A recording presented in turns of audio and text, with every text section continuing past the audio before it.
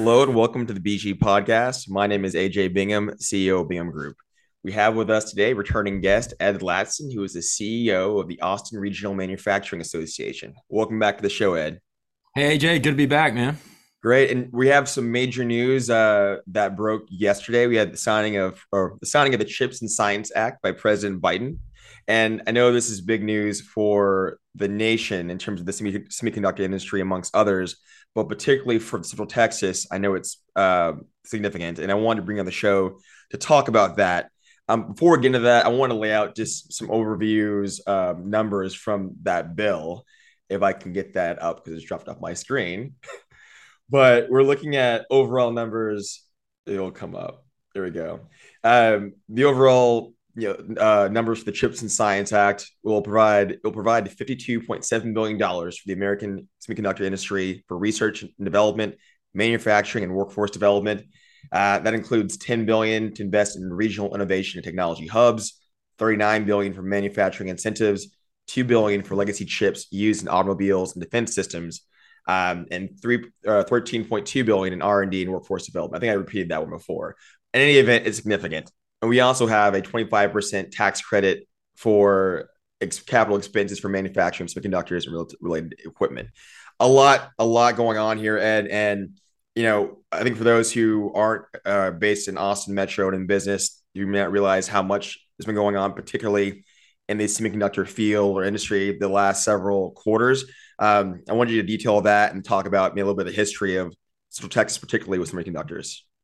Yeah, no, I think it's an incredibly interesting topic, and I can't remember a piece of legislation that's probably going to impact Central Texas more economically than what just got passed. I think before we get into maybe the direct impact, it might be good to set the stage a little bit why this bill was passed. The United States created the integrated circuit. We're always been one of the forefront leaders in semiconductors.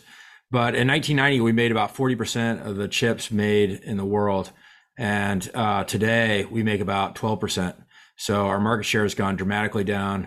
You have a lot of global competition from Europe, from China, from India, from Japan, all investing significant government funds into their own domestic semiconductor industry.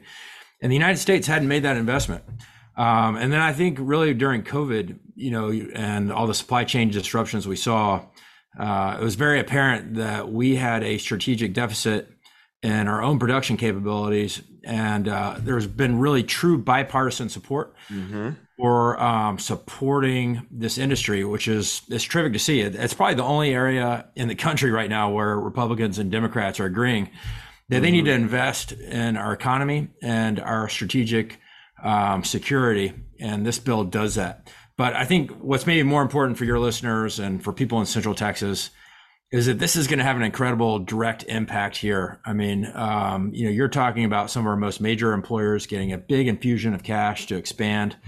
We've already seen some of the announcements, happen as they've been filing their incentive agreements. You have companies like Samsung that are obviously making a, investment that's on the scale of no other seen in the United States. 17 billion already in the 17 ground. billion initially in Taylor, Mm-hmm. and that's on top of the $17 billion facility they have off Palmer Lane. But longer term commitment of maybe up to 200 billion over 30 or 40 years. So really major kind of institutional, a major investment that's a complete sea change. People don't understand the scale of that, but they're already the biggest property taxpayer in Texas.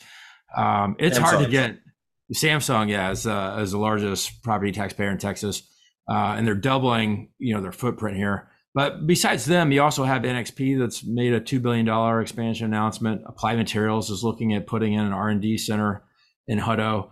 Infineon is filing the paperwork to get their incentives for an expansion at their fab off 71. So there's just stuff happening everywhere. But I think also it's also kind of lost is what an integral part of the economy this is in Central Texas. We have a long legacy of being a leader in chips when it goes back to Motorola or IBM or all the great Tech, all that. Tech. Yeah, I mean, there's just a legacy here. and it slowed down maybe in the 2000s, but it's come roaring back in the last decade. I would say we are one of the most premier clusters of semiconductors in the United States. With Samsung's investment, I think we're going to be at the forefront of chip development for decades to come. And this bill is really important for us locally, but also nationally. So it's a really an exciting time. And then you factor in too the suppliers, like, for these factories as well. So there was news earlier or later part of May of Lend, I believe I'm saying it right, but one of the a major gas supplier opening up a factory close to the Samsung facility in Taylor, just to better supply it, right? So there's still all the downstream ripples as well that are as significant as this in terms of just overall capital coming to the region, but employment, actually probably more so employment and the capital. Yeah, I mean, I think we're just kind of at the start of this. I think you're going to see some major investments coming in the area. I mean, you could see other billion-dollar announcements, I think, in the next couple of weeks. Mm-hmm. So here we are, at, August 10th. Let's see what happens here in the next couple of weeks. But I expect more companies to announce that they're coming to Central Texas. What's unique about us is that we have the fabs. We have people making the chips like Samsung, NXP, and Infineon. And they also have the equipment manufacturers like Applied Materials and Tokyo Electron. And those two companies are making the tools that go into the fabs. And with all these new announcements, they're building tools as fast as they can. They have a very large extended supply chain in the area. So, you start talking about companies like Athena Manufacturing, Cortec, Sanmina, Paradigm. Like They're all, Tesla, what's that? like Tesla.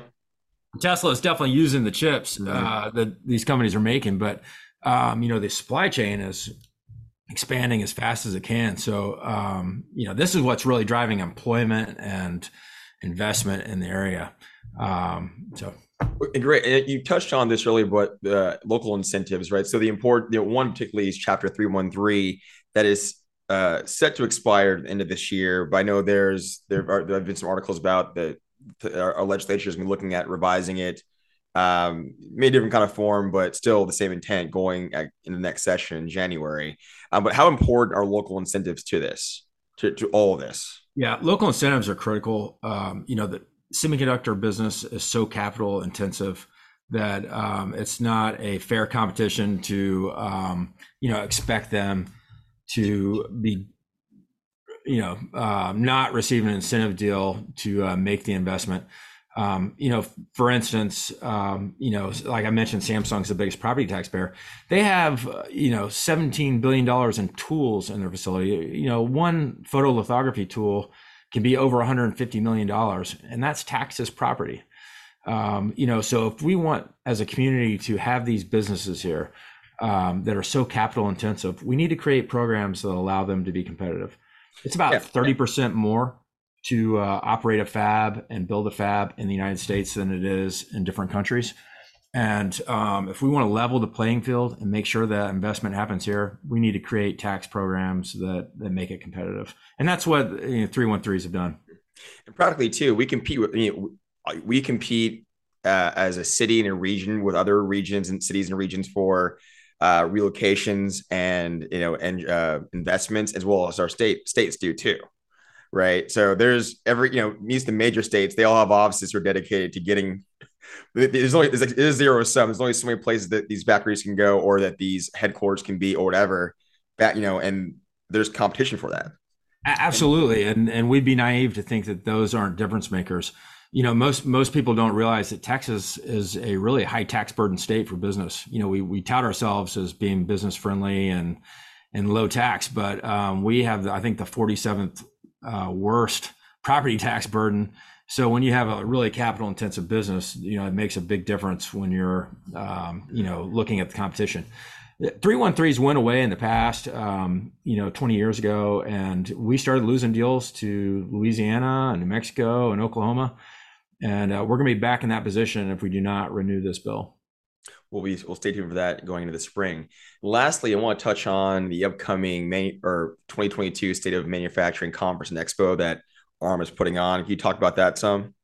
Yeah, I appreciate you bringing that up. This is, our big annual event. It's the State of Manufacturing 2022. We bring together a lot of political leaders, executives from companies, thought leaders, and really, look at what's happening in the manufacturing space.